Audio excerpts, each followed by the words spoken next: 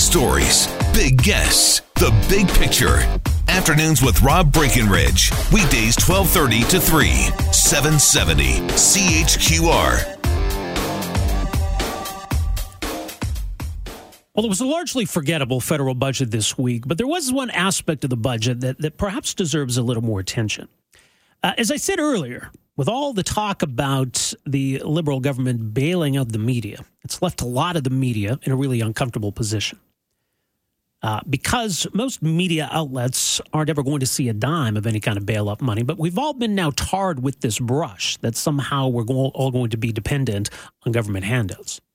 These have been challenging times for the news industry, no doubt about it. And some have managed that transition better than others.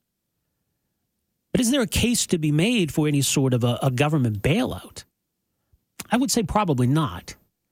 And the way the Liberal government is going about it, and we learned more in the budget this week, I mean, it's just shaping up to be just a huge fiasco. Well, someone who's been watching all of this very closely and very critical of the government's approach is Jesse Brown. He is host and publisher of Canadaland, CanadaLandShow.com. You can also follow him on Twitter at Jesse Brown. Jesse, great to have you with us here. Welcome to the program. My pleasure. It's always seemed curious, I suppose, as to why the government was considering this in the first place. What do these details tell us about what the objective of all of this is? I think that they reveal what I have feared from the beginning, which is that this is a very thinly disguised effort to provide a permanent bailout lifeline to our failing newspaper companies. Right. So this is a newspaper bailout. It's exactly what we were promised that it wouldn't be by the last heritage minister, who said, listen, there's a crisis in the news business. Something must be done. It's really important to have journalism. But don't worry. We're not doing this to bail out failing industries that just simply can't work anymore. That's not what this is about. We're not just here to provide a lifeline for businesses that don't work because of technological changes. I mean, would it be even more accurate to call this a post-media bailout? I mean, there are other newspaper companies in Canada, but it seems post-media has had the most significant financial challenges. I mean, if you read the criteria that was just revealed, it's like it was written for post-media. And post-media, I think almost certainly the largest newspaper chain in Canada will be the primary or at least the largest beneficiary of this. And by the same token, while the rules of who's eligible puts them in front, it explicitly excludes all kinds of digital upstarts and innovative companies that are actually trying to build news companies that have a future. Well, and I guess it should be noted as well. I mean, broadcasters are apparently ruled out of this as well. They are, though. I have some sympathy to the argument that broadcasters who are covered under the Broadcasting Act are arguably already subsidized because our big broadcasters in Canada sort of have protected markets that the government hands them. So that comes with a lot of guaranteed revenue. Yeah, no, that's a fair point. So in terms now of how this is all going to play out, we're supposedly going to get a panel appointed, which is going to determine which news organizations would qualify or what criteria we're going to use. But at the same time, it seems as though the government's already decided that, hasn't it? Yeah, I mean, that we knew, which is like really troubling, and just to see how this actually plays out, like they're going to, they want to say that it's not the government choosing which journalists are real journalists and which ones aren't.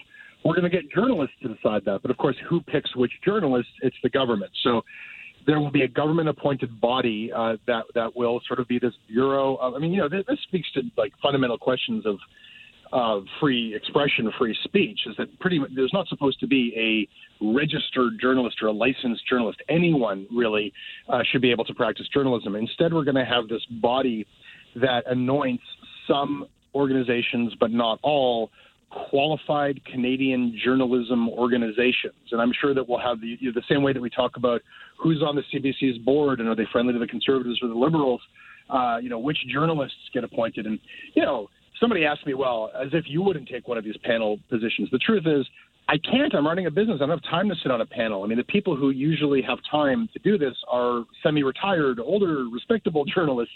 So we will literally be putting the future of journalism in the hands of old, outgoing journalists.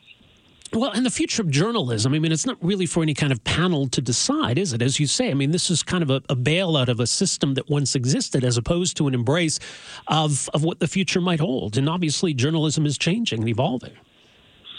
No one knows where journalism is going to. And, I'm of an optimistic viewpoint that as disastrous as things are for the industry right now, people still wake up every morning wanting to know what's going on in the world. And people are incredibly willing and able and ready to report stories. And we're actually seeing some, both interesting professional models and innovations in citizen journalism and startups. And, I run a company that's making money doing journalism through podcasts and on our website. But there's also a really interesting thing happening where people are reporting the news themselves. Sometimes it doesn't work out well, and maybe there's a role for professionals to step in and verify information. But the point is, this is going to continue to evolve everywhere else in the world. Yes, newspapers will continue to die and disappear as they are, but something new is going to come and replace them.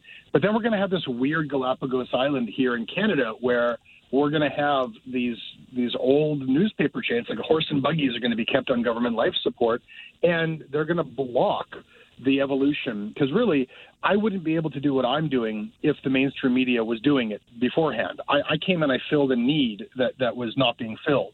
It's only when the old things die that there's an opportunity for people to build new things. We're going to block that here in Canada. So whatever happens everywhere else in the world, it ain't going to happen here. But it's interesting. I mean, some legacy news organizations and even legacy newspapers are doing very well. I mean, the New York Times, maybe they're an exception given their stature, but the New York Times has been thriving in recent years, right? So, I mean, it's not necessarily cast in stone that a news agency that existed 25 years ago is on the verge of extinction. No, it's certainly not cast in stone, and some papers are able to make the good fight, and they're doing so. It's really interesting what they're doing so on the basis of. They're making an appeal to readers saying, you need to support us directly because advertising won't support us anymore, and because you need somebody who you trust to tell the truth, and people are responding to that. Here in Canada, in order to secure this money, and our newspaper industry has been lobbying the government feverishly, in order to secure this, both Postmedia and so Paul Godfrey and then John Hondrick at the Toronto Star said, we will die if we don't get this. We can't make the transition that the New York Times has made. They gave up the ghost. And, if you're an observer of the media, which I, do for my job, I would say, well, neither of you, Postmedia or Torstar, have really tried. You haven't done with it what the New York Times have done. You haven't, these are, run by really old guys who don't understand digital media and who haven't even really made a good effort. And now they're saying, we will go under without a government lifeline. And,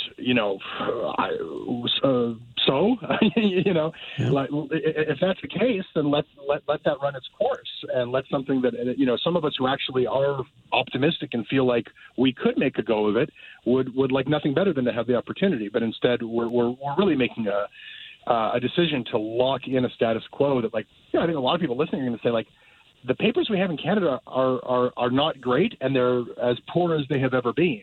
It's not like this money is going to make those papers hire more reporters or do better journalism. It's just going to lock in this rather shabby quality of newspaper that we currently have. So as bad as all of this is, I mean, did you see any role for any sort of government assistance for news media, for reporting in Canada, any way of supporting journalism? Do you think the government needs to just take a hands-off approach and let things unfold as they may? You know what? I originally felt like hands-off is the only way, but I've come around because, I feel like, there's no way. Originally, I felt for government to get involved without picking winners and losers and saying who is a journalist and who isn't. And we hold government accountable. Government should have nothing to do with determining which one of us is legitimate and which one is not.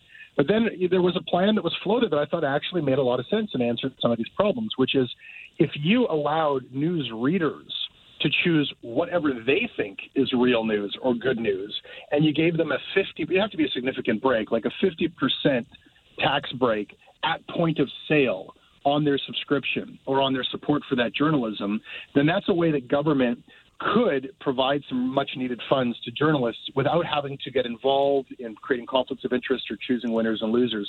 You could completely leave it up to the public to decide what news they want, and then create an extra incentive for people to do that and make sure that the money gets to the news that the people choose. Yeah. I think that's a really interesting idea. It's not the path we're going here.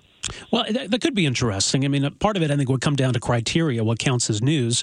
I think there are certain news agencies, and perhaps we both know one in particular, that the government has absolutely no interest in funding, and any kind of situation that might lead to that, I think they would want to steer clear of.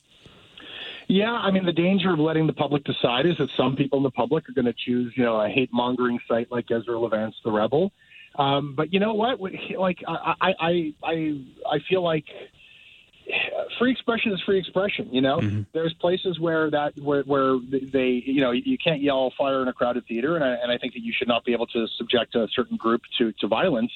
But I firmly believe in, and I've supported and volunteered for organizations that will fight for opinions that I don't agree with. So if you're going to try to provide, and it's a big if, but if you're going to try to provide some funding, I think the only way to do that is to leave it in the people's hands as to what kind of information they want to receive.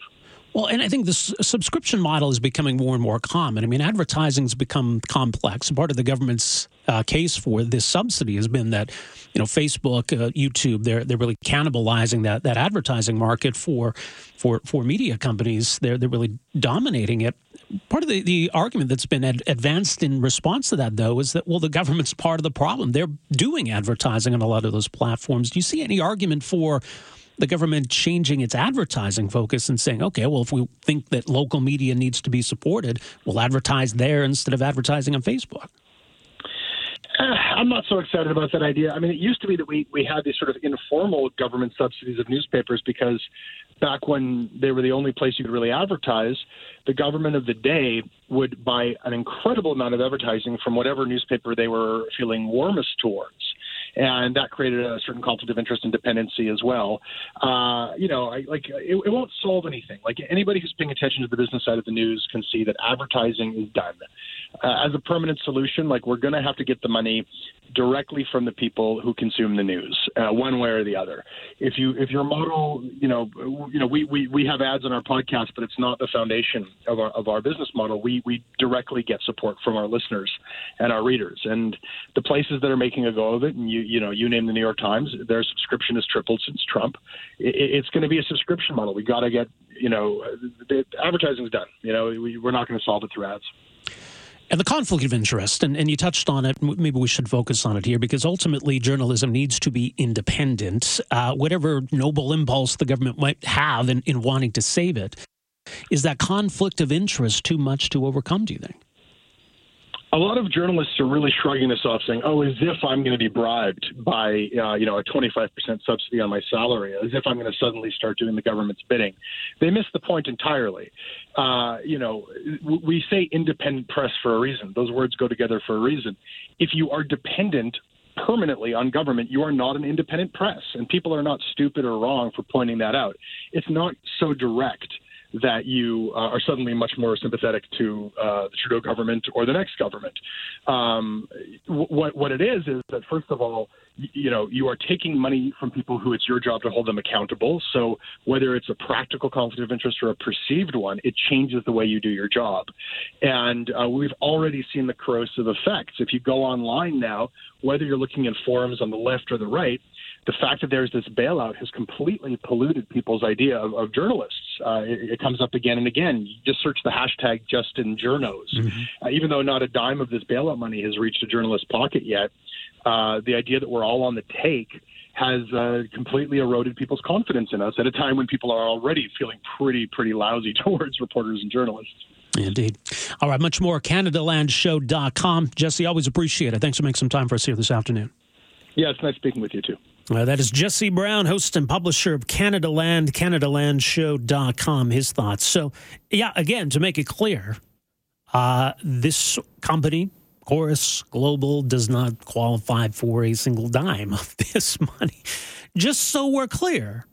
And I think that's part of the problem the Liberals have created, is this perception that everyone's on the dole, but it's not the case at all. Anyway, 403-974-8255. We're back with more right after this. Afternoons with Rob Breckenridge, starting at 12:30 on News Talk 770 Calgary.